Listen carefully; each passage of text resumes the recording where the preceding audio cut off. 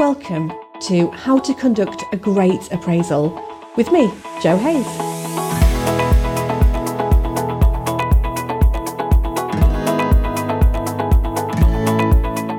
Part 1. How to prepare for your appraisals. So in this clip we're going to dip into the soft skills side of appraisals, the emotional considerations, as well as some of the more technical aspects. So I've broken down the content into these three areas: preparing to have the appraisal, during the appraisal, and of course any follow-up actions. And after, it would be brilliant if you could book yourself onto a practical workshop with me to give some of these questions a go in a safe environment. So let's start with preparation. What on earth could you consider before you've even gone into the room with your member of staff? Well, firstly, there's your own state of mind. We are going to look into this in a lot more depth in just a moment, but just consider how you're feeling about this appraisal. Are you nervous about a conversation that you might have to have? Are you distracted at all? Or even just a little bit unsure of exactly what you want to say? What's your relationship like with this person? All of these questions and more could be affecting your own state of mind, and then of course in turn your behaviour. When and where seem like pretty obvious questions, but there are quite a few things to consider when you're booking in the appraisal. And finally, C, what is the point? So not an existential question, but more preparing for the outcome you'd like from that appraisal. So your own state of mind. So the first thing I'm going to say is I would massively recommend watching the chimp brain video on the Quarterdeck site, as Laura excellently explains the chemistry of this. But let me just give you a high-level explanation of this state of mind. As human beings, we're quite clever actually. We've evolved, and in part it's due to the instincts that we've developed to sense perceived threats and, of course, to react to them very quickly. You might know this as fight or flight. So why on earth would I talk about this in reference to appraisals? So no matter how experienced a manager you are, there may be times when either you or your member of staff has been triggered. And that's when the amygdala, which is also known as the lizard or the chimp brain, decides to react. It is trying to be helpful, to be fair. This may be that your member of staff might have given you a funny look, or might have said something that you just knew they were going to say and it's got your back up. Maybe you have to have a difficult conversation, so you're nervous. Or maybe you just feel on the back foot. Chemically, that chimp brain is going to kick in and it's going to give you tunnel vision. A heightened heart rate, more adrenaline. Brilliant if you're faced with a wild animal who wants to eat you up for the tea. Not so great if you're going in to have an effective conversation with a member of staff. So once this chimp brain kicks in, every physical part of your being will want to react. So what does this look and feel like? Well, your brain can start overthinking, and very unhelpful inner dialogue can start to filter in, and that all enforces this chimp reaction. You can also start to feel pessimistic and judgmental because that adrenaline is steering your emotional reaction to the situation. And then other negative feelings then back up that inner dialogue, and you find yourself unwittingly in a circle of doom. So with all of this stuff happening internally, and of course in just a matter of seconds, how might this manifest itself externally? Well, your face is very likely to show your feelings. This could be raised eyebrows, or looking flustered, or even angry. Your body language could come across as aggressive or even defensive.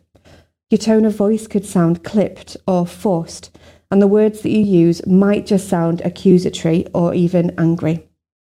All of which are ingredients for a not particularly helpful appraisal. So if this is simply chemistry, what can we do about it? Well, the first thing is to acknowledge your own state of mind. This is why it's more helpful to do this as part of your preparation. Ask yourself a series of questions to establish if the chimp brain is kicking in, so you're triggered. So these three questions, really, really helpful. 1, what am I thinking? 2, what am I feeling? And 3, if a third party was watching my body language, what would it look like? Remember that it's a normal part of human behaviour and it's not something you can avoid, but it's the choice you make as to how you respond that makes the difference. So after those series of questions, next is to try and dilute some of that adrenaline that's coursing through your veins by asking yourself some helpful, logical truths. What you're doing here is taking a step back and looking objectively at the situation to gain perspective. So the questions that you might ask yourself here might sound like, what's actually going on? What would someone else think, feel and behave like in this situation? What could be driving the other person's actions? Logically, what do I want from this situation? What are the facts? What's the truth of the situation? If the answers to these questions are driving even more pessimistic or judgmental responses, chances are that you're still in that first stage of being triggered. So go back and ask those first series of questions again. Finally, once you've explored and labelled that emotional reaction and the logical helpful truths, you've then got a choice.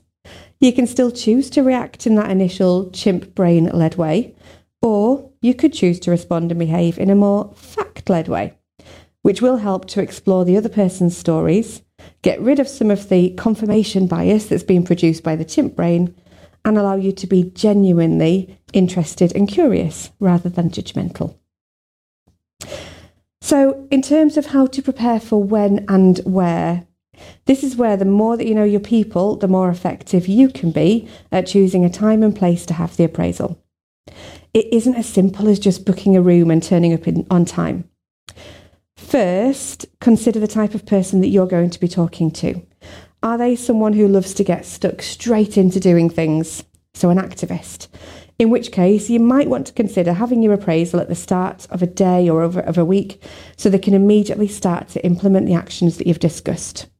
There is nothing worse for an activist than having to wait until the end of a week or the end of a day, and then you've given them time overnight where they can't actually get stuck straight in.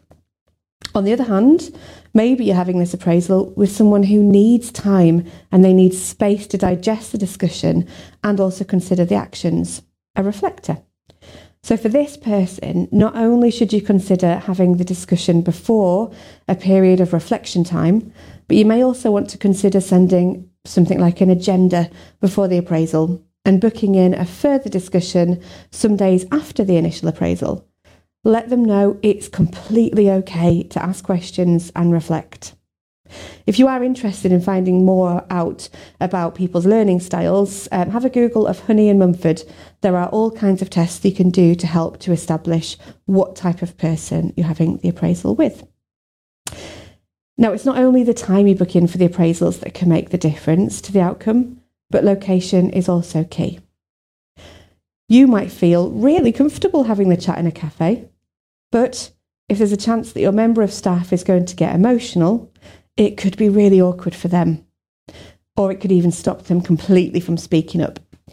You may want to book a room, but just consider if it's a room that might have connotations of bad news, and trust me, every workplace has one of these.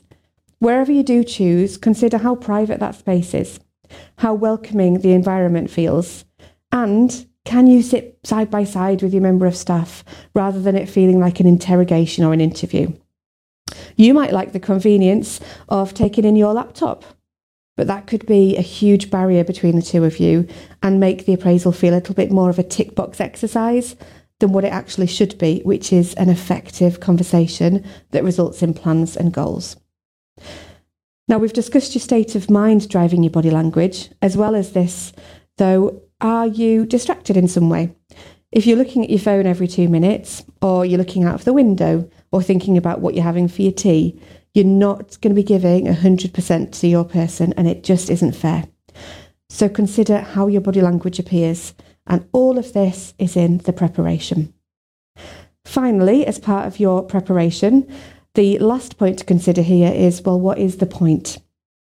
An appraisal is such a great opportunity to get into the nitty-gritty of someone's role, goals, and of course their achievements, as well as ironing out any areas in need of improvement.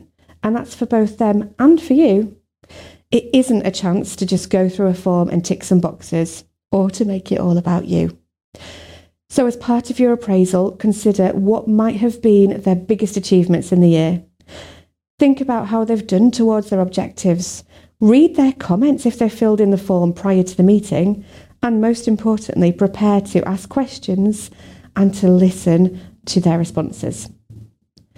So think about, what ideas do you have for projects you'd like to get them involved in going forward? What feedback do you have, both positive and ways for them to improve?